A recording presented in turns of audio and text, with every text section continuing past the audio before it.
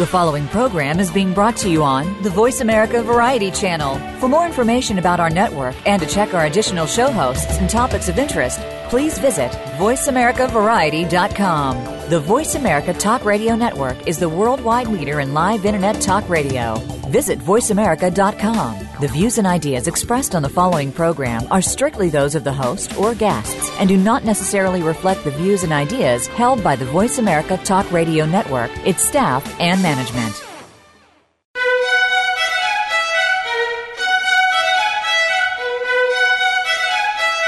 Welcome to Museum Life with Carol Bossert. Museums are important whether we work in them, for them, or simply love visiting them. Throughout history, people have collected things and put them on display to enjoy. But today's museums offer much more than rooms filled with stuff. They provide places to learn and share experiences with family and friends, as well as sanctuaries to unplug, rest, and refresh. On today's show, we'll discuss how museums can remain relevant and sustainable, reach out to new audiences, and remain attuned to cultural and technological trends. Now, here's your host, Carol Bossert. Welcome to the show today. This is Carol Bossert for Museum Life. And as many of my listeners know, we often feature exhibits, new exhibits that have just opened, exhibit designers who are doing really interesting work. Many of those, the projects that we have featured in the past have been really, really big projects. And of course, big projects with big budgets get a lot of attention and a lot of press. But the truth is, money doesn't necessarily make a better exhibition. So this week, I am talking with Cory Rodeheaver and Peter Salmon from Taylor Studios about storytelling on a budget and some of their experiences. So, gentlemen, welcome to the show today. Thank you. Thank you very much, Carol. Honored to be here. Well, Cory, Pete, you know the drill. I always ask my guests to share their career trajectory and those things that have been influential in terms of your approach to your current work. So, Cory, I'm going to start with you today. Could you share that information? Sure. You know, the area of museum design was definitely not something that I saw myself doing as a kid, by any means. And I've just kind of come into it actually in a roundabout way. So my background is actually in mass communications with an emphasis in TV and film. And then I went on to study theater, and I actually have my MFA in scenic design. So I've been working as a freelance scenic designer for a long time now. But in between there, I started teaching college for a while. And I was teaching some scene design classes, and in between commuting from where we were currently living to another area, my wife kind of said, you need to find a different job, and let's eliminate this commute. So I was turned on to Taylor Studios by a friend, and I had always loved going to museums and looking at the designs there, but it's not one of those things you think about, well, someone's got to design and build all this stuff. But of course they do. And so I interviewed at Taylor Studios, and now I've been here for 9 years, and my theater training, I think, is actually that influential thing that's really helped me in my current work. It's really influenced, I think, the designs that we've done and how we've taken them and where we've gone with them. So I definitely credit my theater training for that. That is very, very interesting, and I want to circle back around to that point. I think really exhibitions and good theater probably have a lot more in common than we are used to talking about. So it'll be interesting to get some of your insights as on that topic as well. Pete, how about you? It's interesting that you use the word career trajectory. Because I don't know that I really had a trajectory. When I looked up trajectory today, it was, a path followed by a projectile, assuming some level of verticality. Well, I was pretty much flatlining. I was doing multiple types of jobs, looking for that passion that I could not quite find. And so it was it was more horizontal than vertical. And one day I had met the owner of Taylor Studios, and when she learned of my background, I have a couple of degrees in English.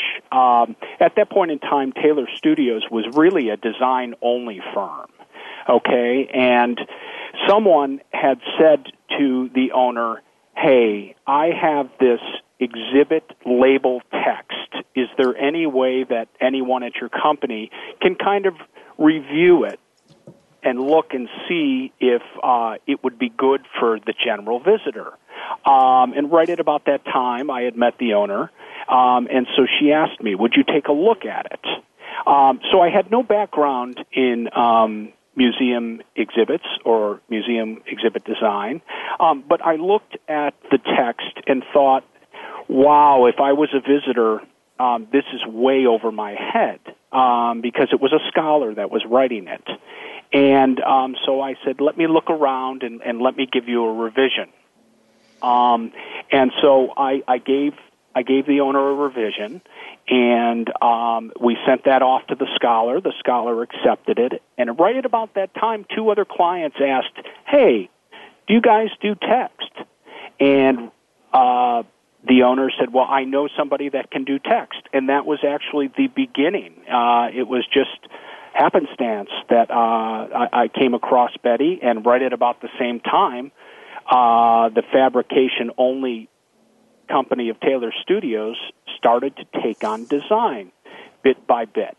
So that's how I got started. And as far as the most influential event in terms of how I approach my current work, I taught 6th grade for a while, and I taught it in a school that had many challenges, and I realized quite often that the texts and the lessons that I were teaching were over the heads of these youngsters.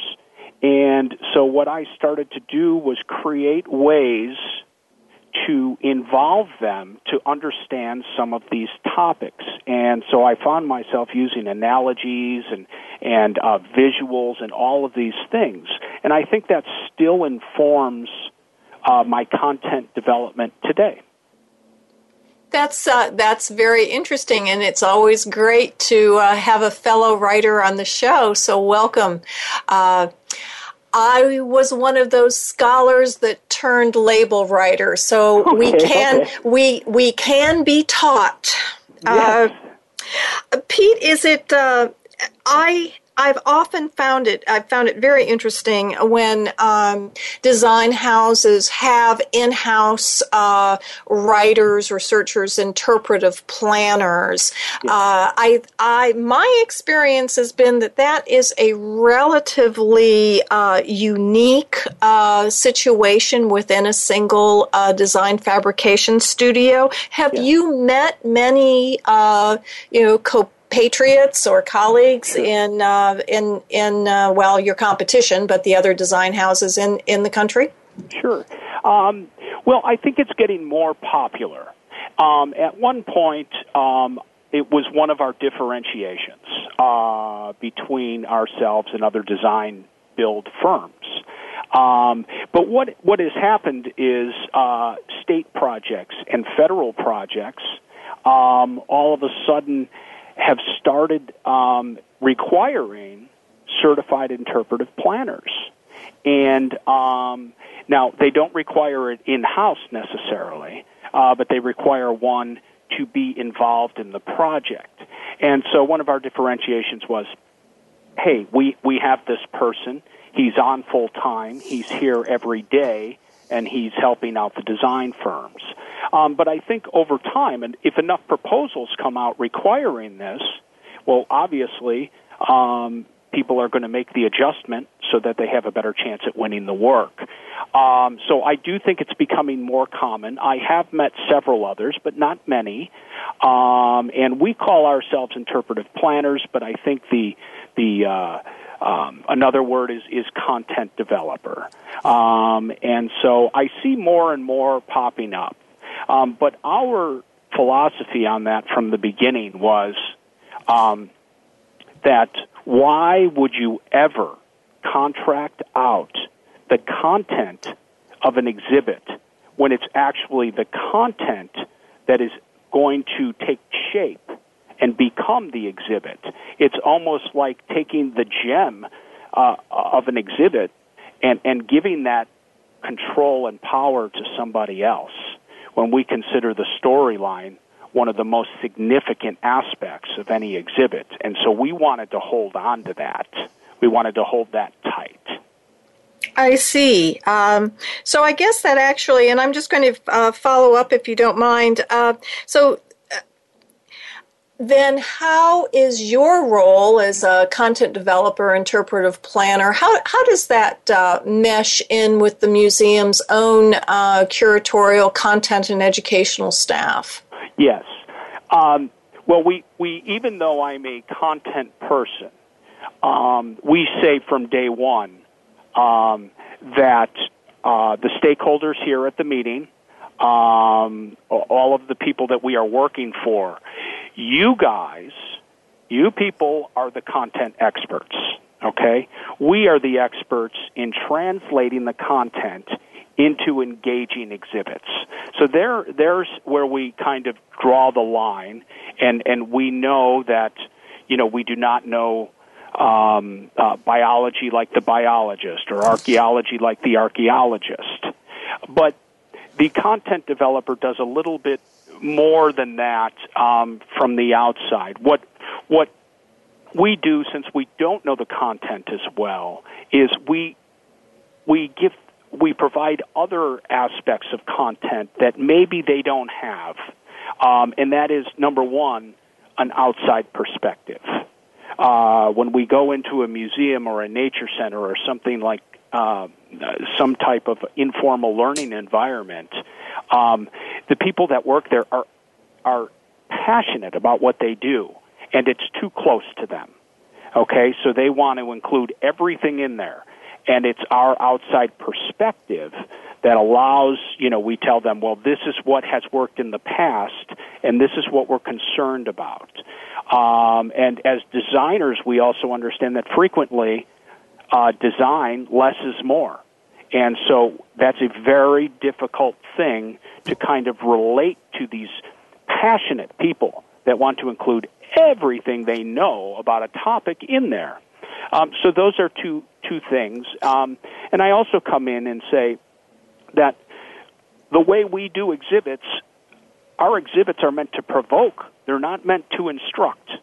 They can always go back and look it up in an encyclopedia. What we want to do is provoke the thought so that they leave and they're fascinated by the topic.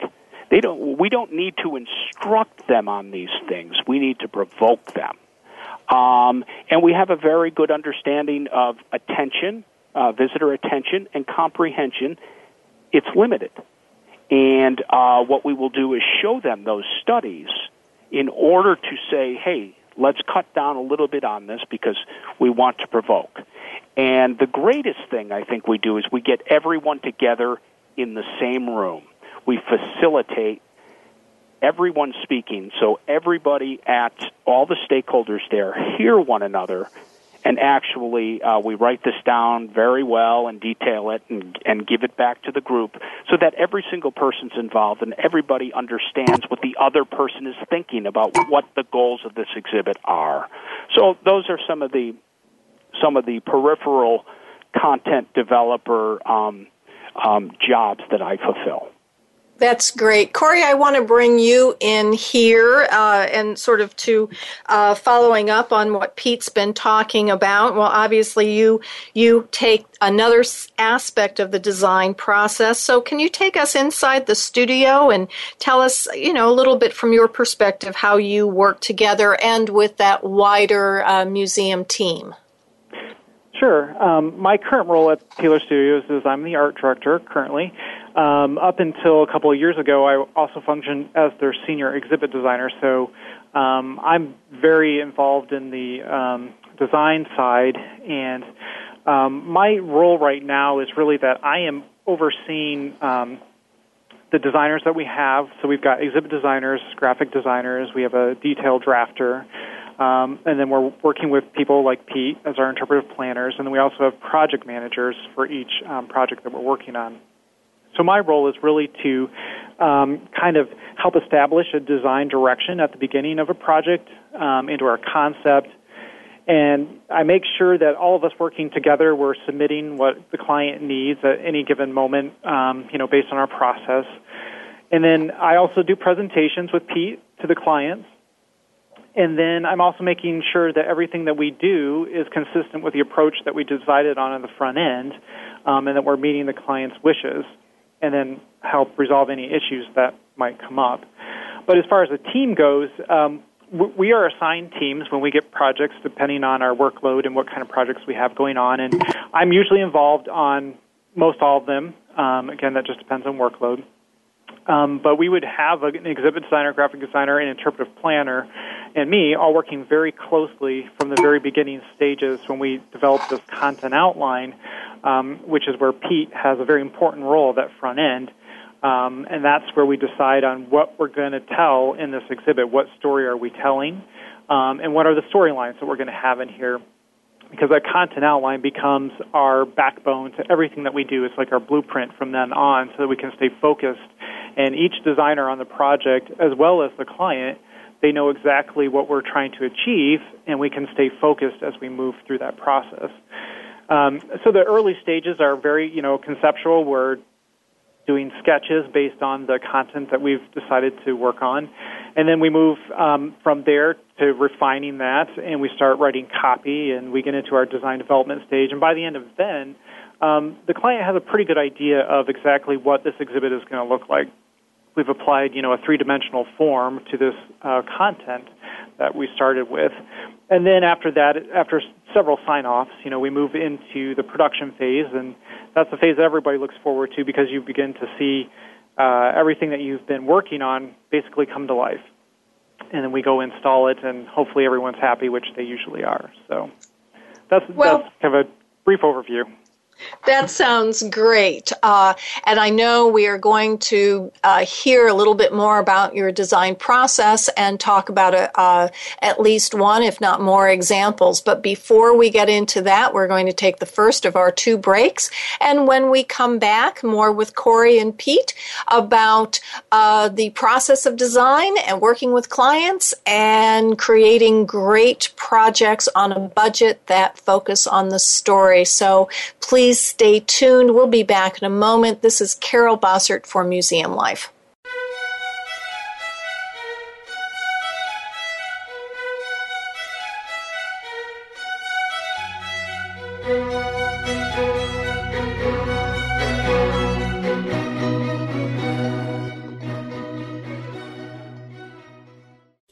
Carol Bossert established CB Services, LLC because she believes in the societal value of museums. Exhibitions are a primary way that museums deliver this value, providing places for exploration, renewal, and conversation. Good exhibitions begin with good content, and at CB Services, we are all about the content. CB Services helps organizations identify, shape, and document the ideas and stories that form the foundation of a successful exhibit. We provide tools that help our clients make good decisions throughout the exhibition development process and get the most out of collaborations with architects and exhibit designers. CB Services offers half-day and day-long workshops to get staff, boards, and communities ready for an exhibition project.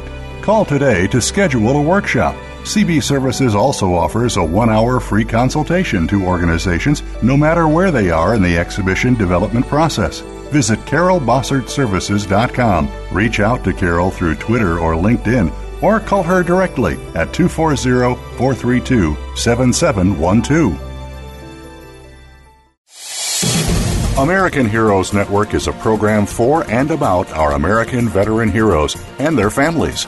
Join host Gary Ray as he shows what is being done to help our veterans and showcase the companies and organizations that are helping our veterans and their families rebuild their lives. Listen for American Heroes Network, live and powered by the Voice America Variety Channel, every Tuesday at 11 a.m. Eastern Time, 8 a.m. Pacific Time.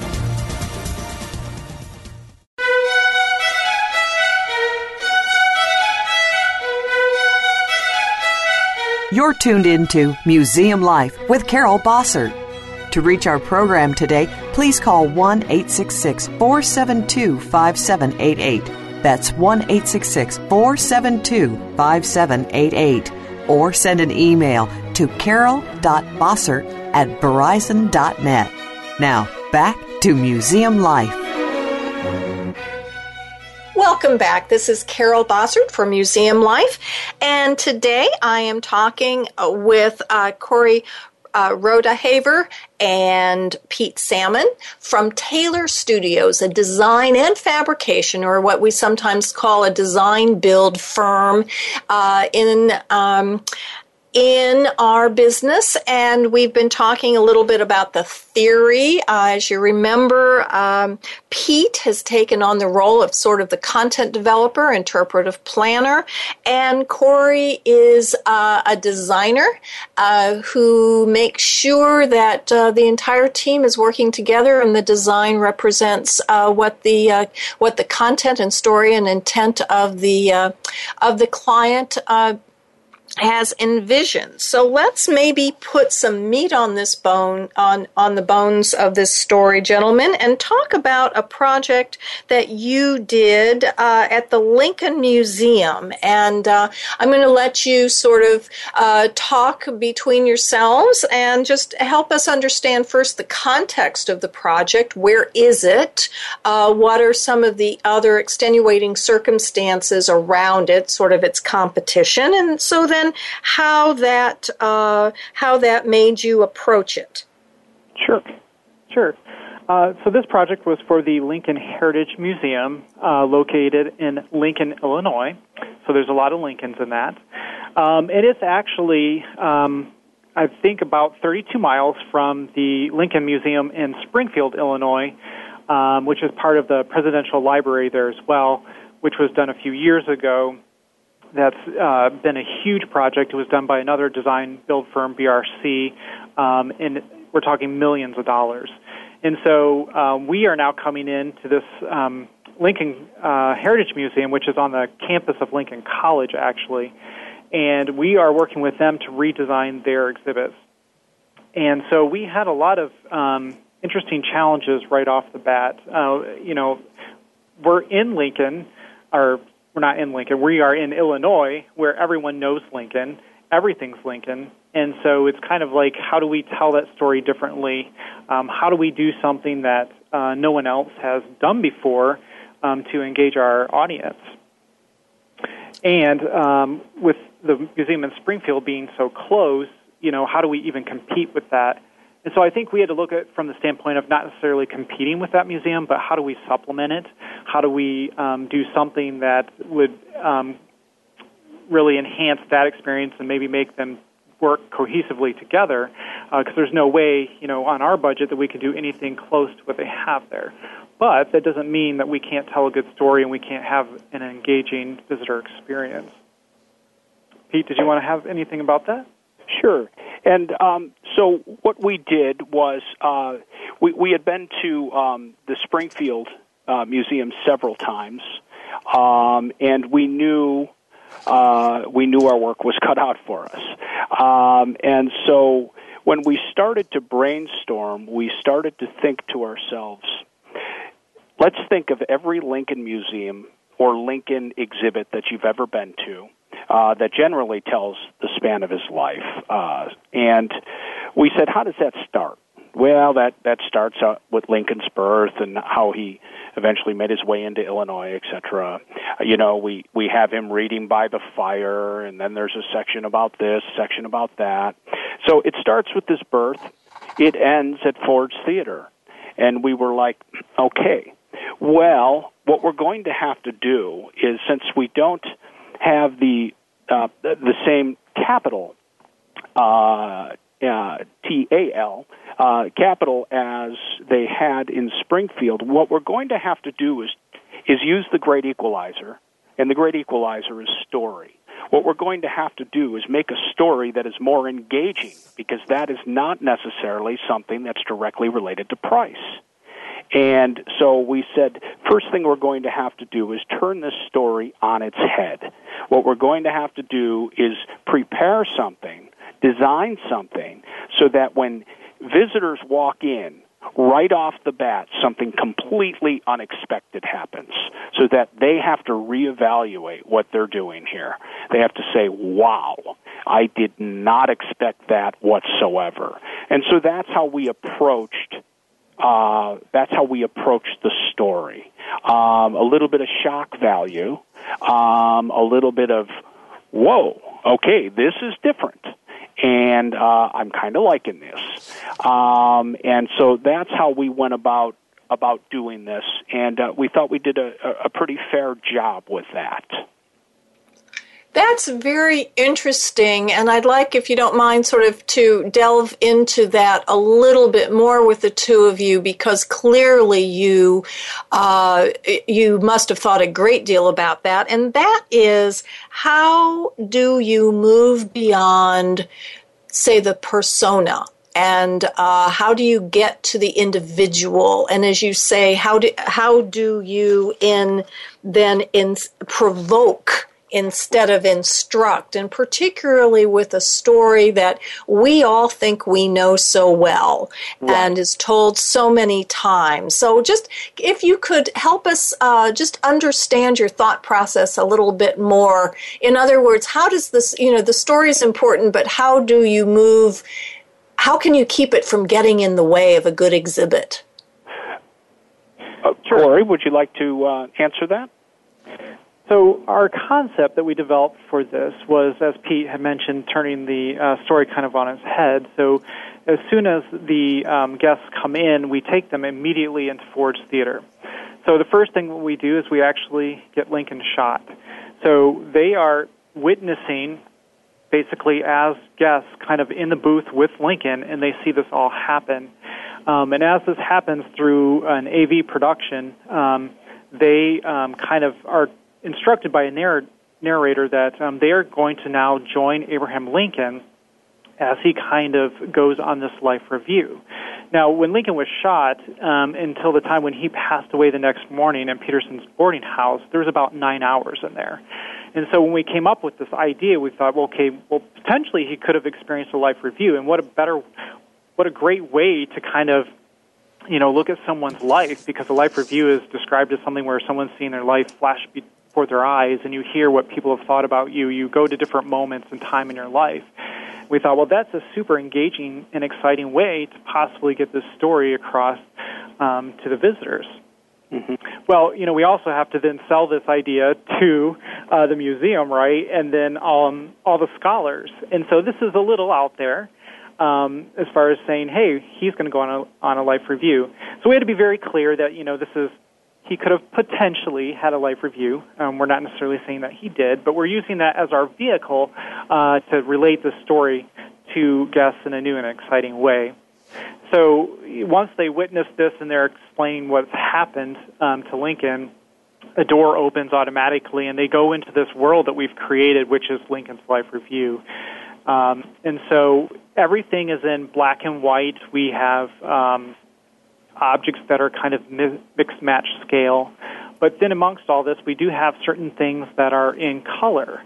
And so we've encouraged visitors to go up and touch the things that are in color. And when they touch the things that are in color, they basically unlock these memories or these events for Lincoln.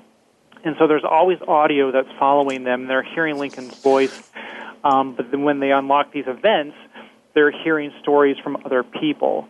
So the second part of what we did that was very different than anywhere else we could find is we decided to tell the story through first-person narrative through the entire thing, using documented narratives from people that Lincoln knew, colleagues and friends, and even family.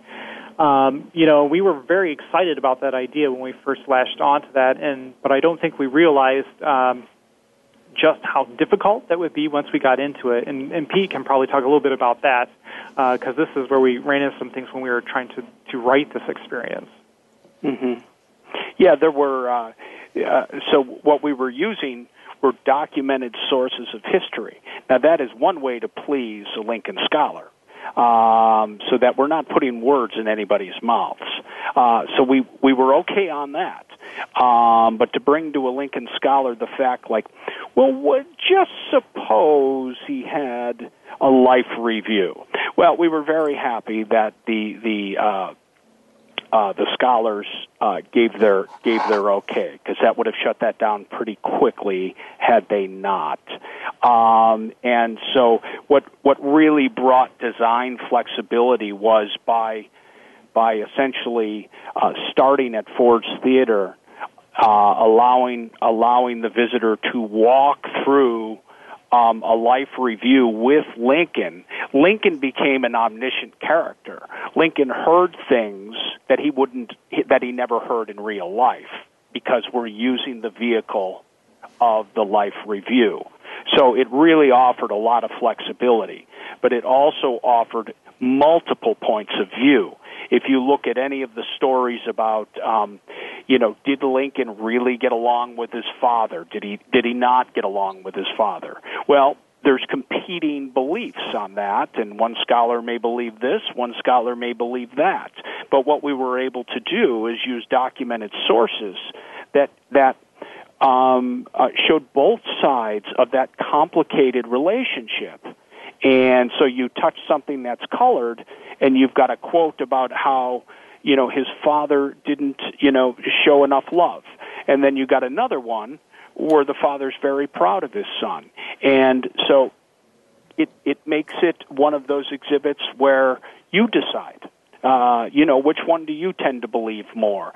And if you don't come to a formal conclusion, have we provoked you enough to look into the relationship between Lincoln and his father? That's just one of them.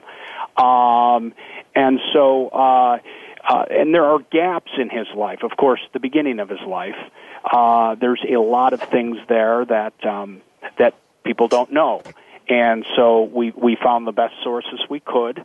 We got those vetted by the scholars, and we were able to put those up. And once again, we let the visitor know it's for you to decide. So it really brought an interesting kind of, the visitor's always thinking, walking through, and I think that was quite successful in its own right. One of the things that occurs to me, you certainly used a linear spine, so to speak, and you stayed true. You used a device to help move both the audience and the story along, but clearly you respected the visitors who were coming to this experience, that they could and in fact wanted to understand perhaps some of the conflicts, perhaps some of the differences in memories. I don't know about your family, and of course it's right before Thanksgiving now, and we've just experienced all of those wonderful experiences around the Thanksgiving table when everyone remembers the family story a little bit differently. And that's something that we can all relate to. That's exactly right. And what we did is we laid them out, and they were quite frequently contradictory. And so someone had to think, well, I don't know how I feel about this one, or, I believe this guy over that guy. So it was another way of making it interactive, if you can call that kind of a mental interactivity as you're walking along. And the other thing I think that we were trying to get visitors to do is to think about their own life in this and what type of legacy they would leave. One of the missions of the museum, is their little tagline is that to learn from Lincoln and then live like Lincoln. And so what we tried to do through the exhibit then was to take the guests through different experiences that Lincoln had in his life, and then to also take a look at how he handled those situations. And each one of those kind of corresponded to different characteristics, which would be like empathy, honesty, leadership. And so each little vignette that we had kind of informed one of those different characteristics. And when guests exit the experience, the last thing that they see, very similar to when they started, They enter a room, and now they're at Peterson's boarding house, and they literally watch Lincoln pass away in those very last few breaths that he takes. And then they leave there, and they're confronted with an exhibit that has these large characteristics just written across the wall. And so they're encouraged to think about their own life and what type of legacy are you going to leave? What are people going to say about you when you pass on? Look at these things that Lincoln did. Look at how he handled these situations. How would you handle these same type of situations within your life? That it sounds very, very interesting, and certainly it sounds as if it was a successful approach. I want to hear a little bit more about that, and perhaps how you and the client measured success in this project. But first, we're going to take our second break, and when we come back, more insights with Cory and Pete about storytelling, exhibits, and involving visitors. So we will be back in a moment. Remember that I always love to hear from my listeners, and you can reach me at carol.bossert@verizon.net and also on Twitter @MuseRight. I like to hear what you're thinking about the show, and also if there's anything that I can ever do to help you in your museum practice, working with communities, and in increasing the value that your museum places within your community. So feel free to reach out to me anytime. So we'll be back in a moment. This is Carol Bossert for Museum Life.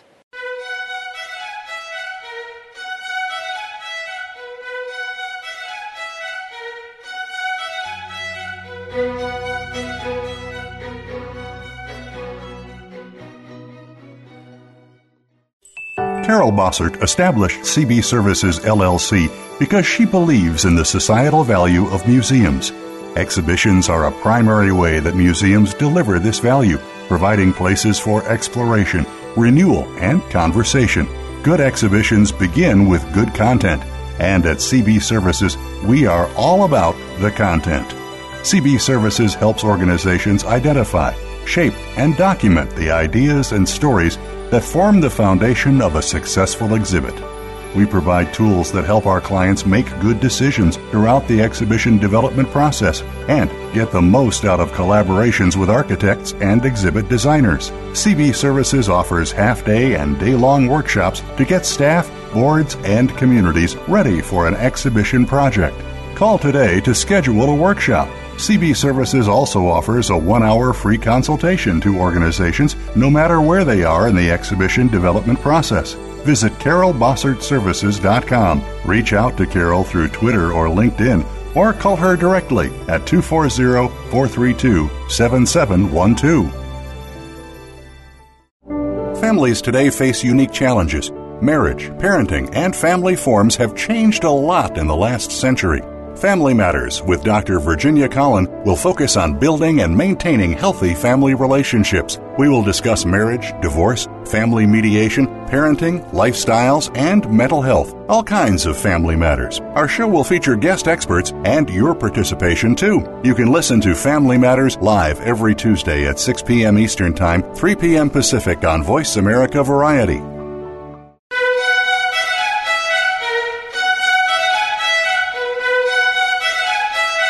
You're tuned into Museum Life with Carol Bossert. To reach our program today, please call 1-866-472-5788. That's 1-866-472-5788. Or send an email to carol.bossert@verizon.net.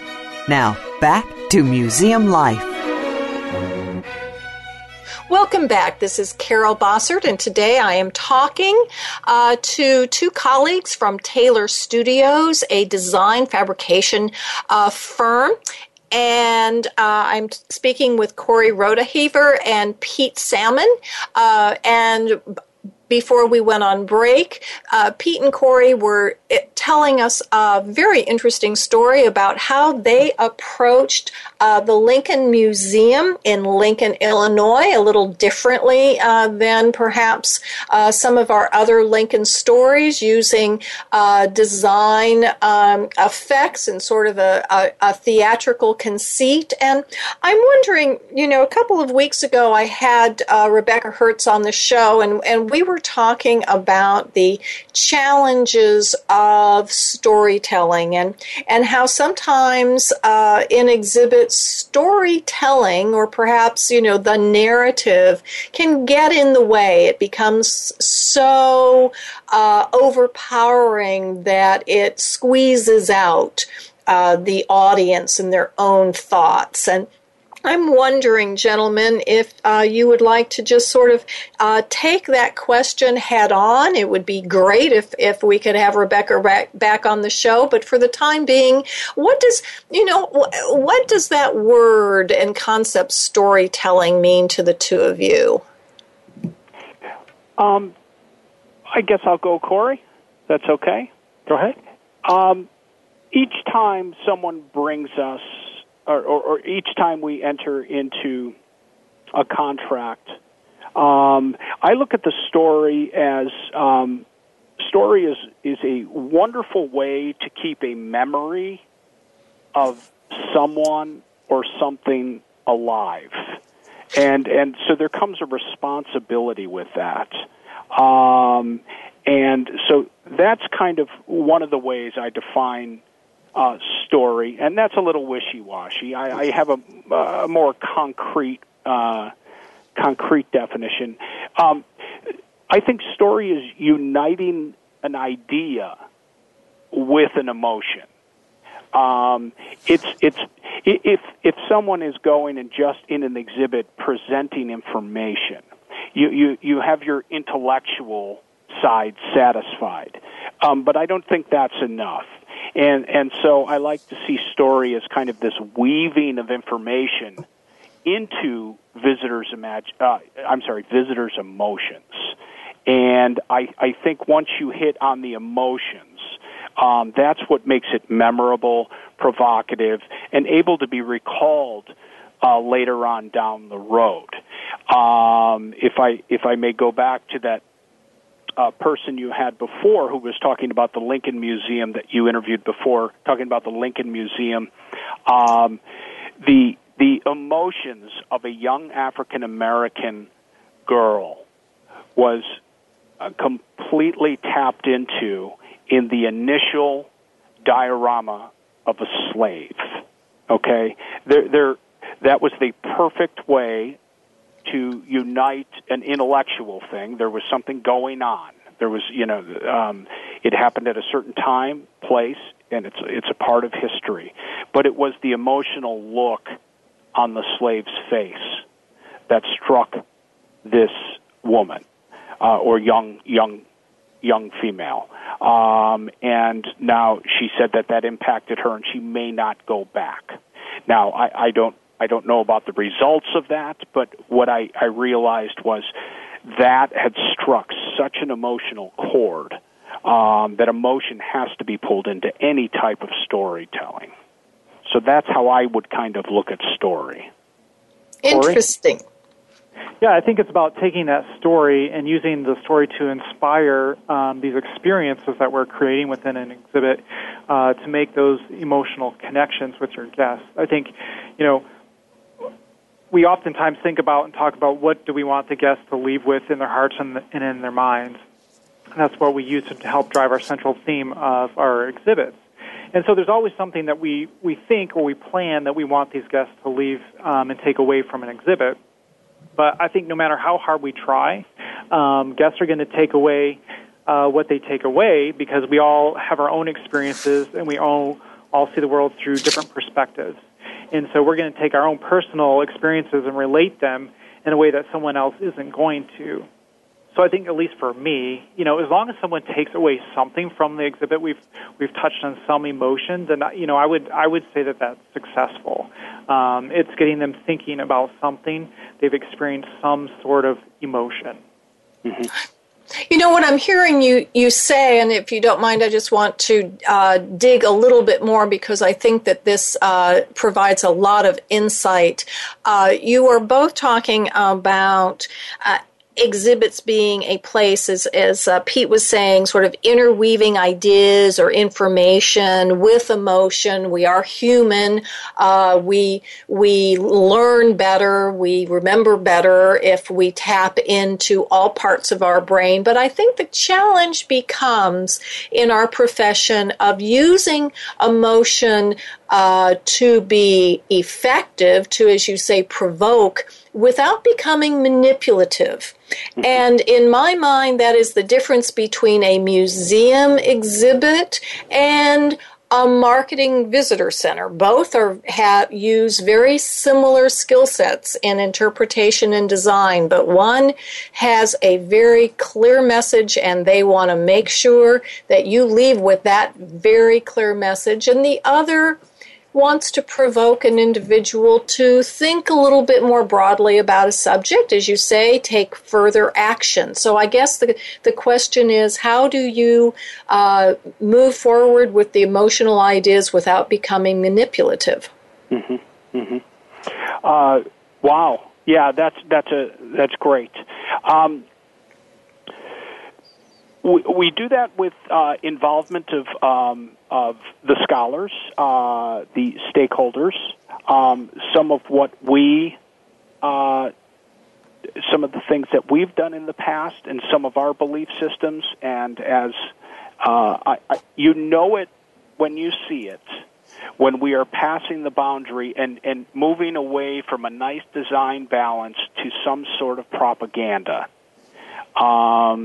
And as professionals, we are consistently told by our executive team that we must voice our opinions when we feel that this line is being crossed, because we have a mission here, and that is to provoke and inspire people. And if we were to do a company or something and it's just purely a propaganda piece, that goes against our mission. So it's a tough one, but it's pretty readily identified. I mean, it's not as difficult to identify, at least for me, when we're going down that road. And what happens is you start discounting other stories. And when you're discounting stories for other stories, we listen to why the stakeholders are doing that. Depending on their responses would depend on how we reply to that. We're a little uncomfortable with this. We are getting away from that message. We are getting away from that initial message that we said this museum exhibit was for. So I think it's tricky at times, and I think we're fortunate that we've really haven't run into that a whole lot in an entire exhibit. There's been aspects of an exhibit, but I think design balance and good knowledge of all of the topics that concern whatever subject matter we're interpreting gives us the ability to come in and say, we're uncomfortable with this, and this is why. Cory? I think it's our job as the exhibit designers to ask questions, from our clients to make sure that we have a clear understanding of what our goal is and what we're trying to portray to the guests. Guests they're very intelligent, and they are generally going to know when they're being manipulative or manipulated. Right. And that's, you don't want to do that, because as soon as people realize that, they basically shut down. And so we are very clear with our clients that, we understand that you want this message to go out. Do you want them to know anything about this? If so, we need to keep them engaged the entire way without turning them off based on however we're telling the story. Mm-hmm. Very good. Well, this has been really helpful. But before we leave the program, and we have really focused on one case study, and it has been extremely informative. But I know that Taylor Studios does much more than has done much more than one project and much more than a history project. So I was wondering if, just to sort of give the breadth, if each one of you wanted to share one of your favorite exhibits, another project that you've worked on. I will, because Cory hates this question. I'll explain myself. Yeah. Well, I was a literature major, and I hate the question, what's your favorite novel? So I understand where he's coming from. One of my favorite projects was a project in Wisconsin, and it interpreted a wetland.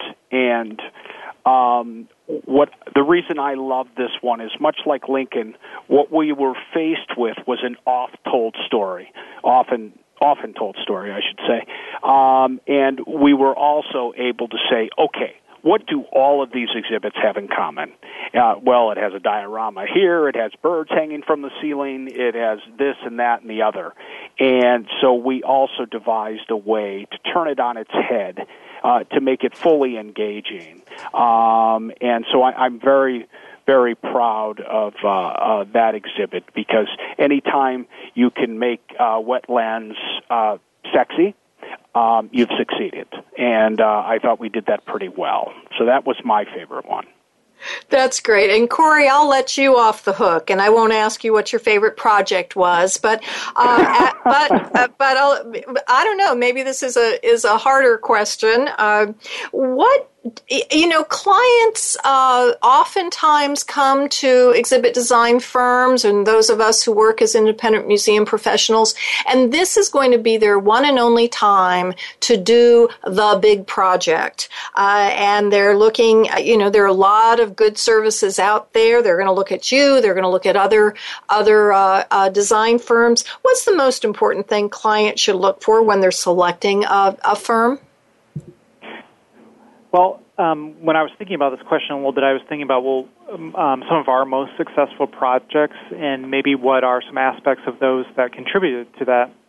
And so I would say that, one of the most important things that someone needs to look for is it a cultural fit. This is a collaborative experience, and you're spending a lot of time together, and you kind of all need to mesh and see things similarly. And I think the projects where that's worked, where we've had a good cultural fit with clients, it brings about a more relaxed atmosphere, really helps the creativity, and I would say that those are some of our most successful projects. And the second thing I would say is look for someone that you can trust.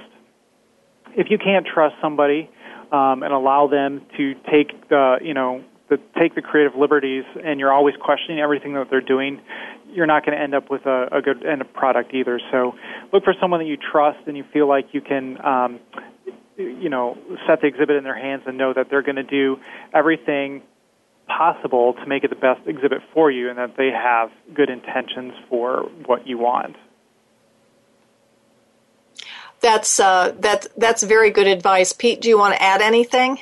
Sure. To add to that, I personally, after learning this, if I was to come across several $1 million and do a museum of myself, I would ask them for their design process, because I believe that someone that has thought about their design process, thought deeply about it, I understand it. It provides a form of transparency, because I know when I'm getting things and when I'm not getting things. So I think transparency, I know that the political culture today has kind of robbed that word, but I believe that transparency is very important. And I think there are many, many, many good design build firms out there. I would say pick up the telephone, call them, and ask them a simple question. What's your mission? Does the person on the other line answer politely? Does the person on the other line know what their company mission is? How do they treat you? So these are some little tiny tricks that I think if the person answering the phone doesn't answer the phone politely, enthusiastically, and want to hear what you have to say, I think that's an indicator of other things. That's a great, great tip. And with that, we are going to close the show. Cory, Pete, thanks for being on the show today. This was a great discussion. Thank you for having me. And we will be back next week with another edition of Museum Life. Thank you so much for listening. This is Carol Bossert. Stay tuned till next week.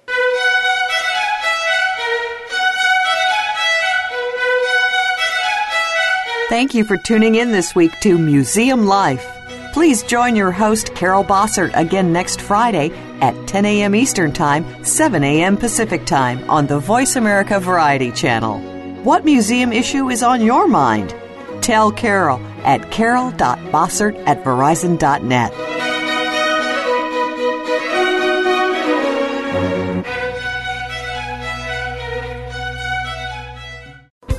Thanks again for listening to the preceding program, brought to you on the Voice America Variety Channel. For more information about our network and to check out additional show hosts and topics of interest, please visit voiceamericavariety.com. The Voice America Talk Radio Network is the worldwide leader in live Internet talk radio. Visit voiceamerica.com. The views and ideas expressed on the preceding program are strictly those of the host or guests and do not necessarily reflect the views and ideas held by the Voice America Talk Radio Network, its staff, and management.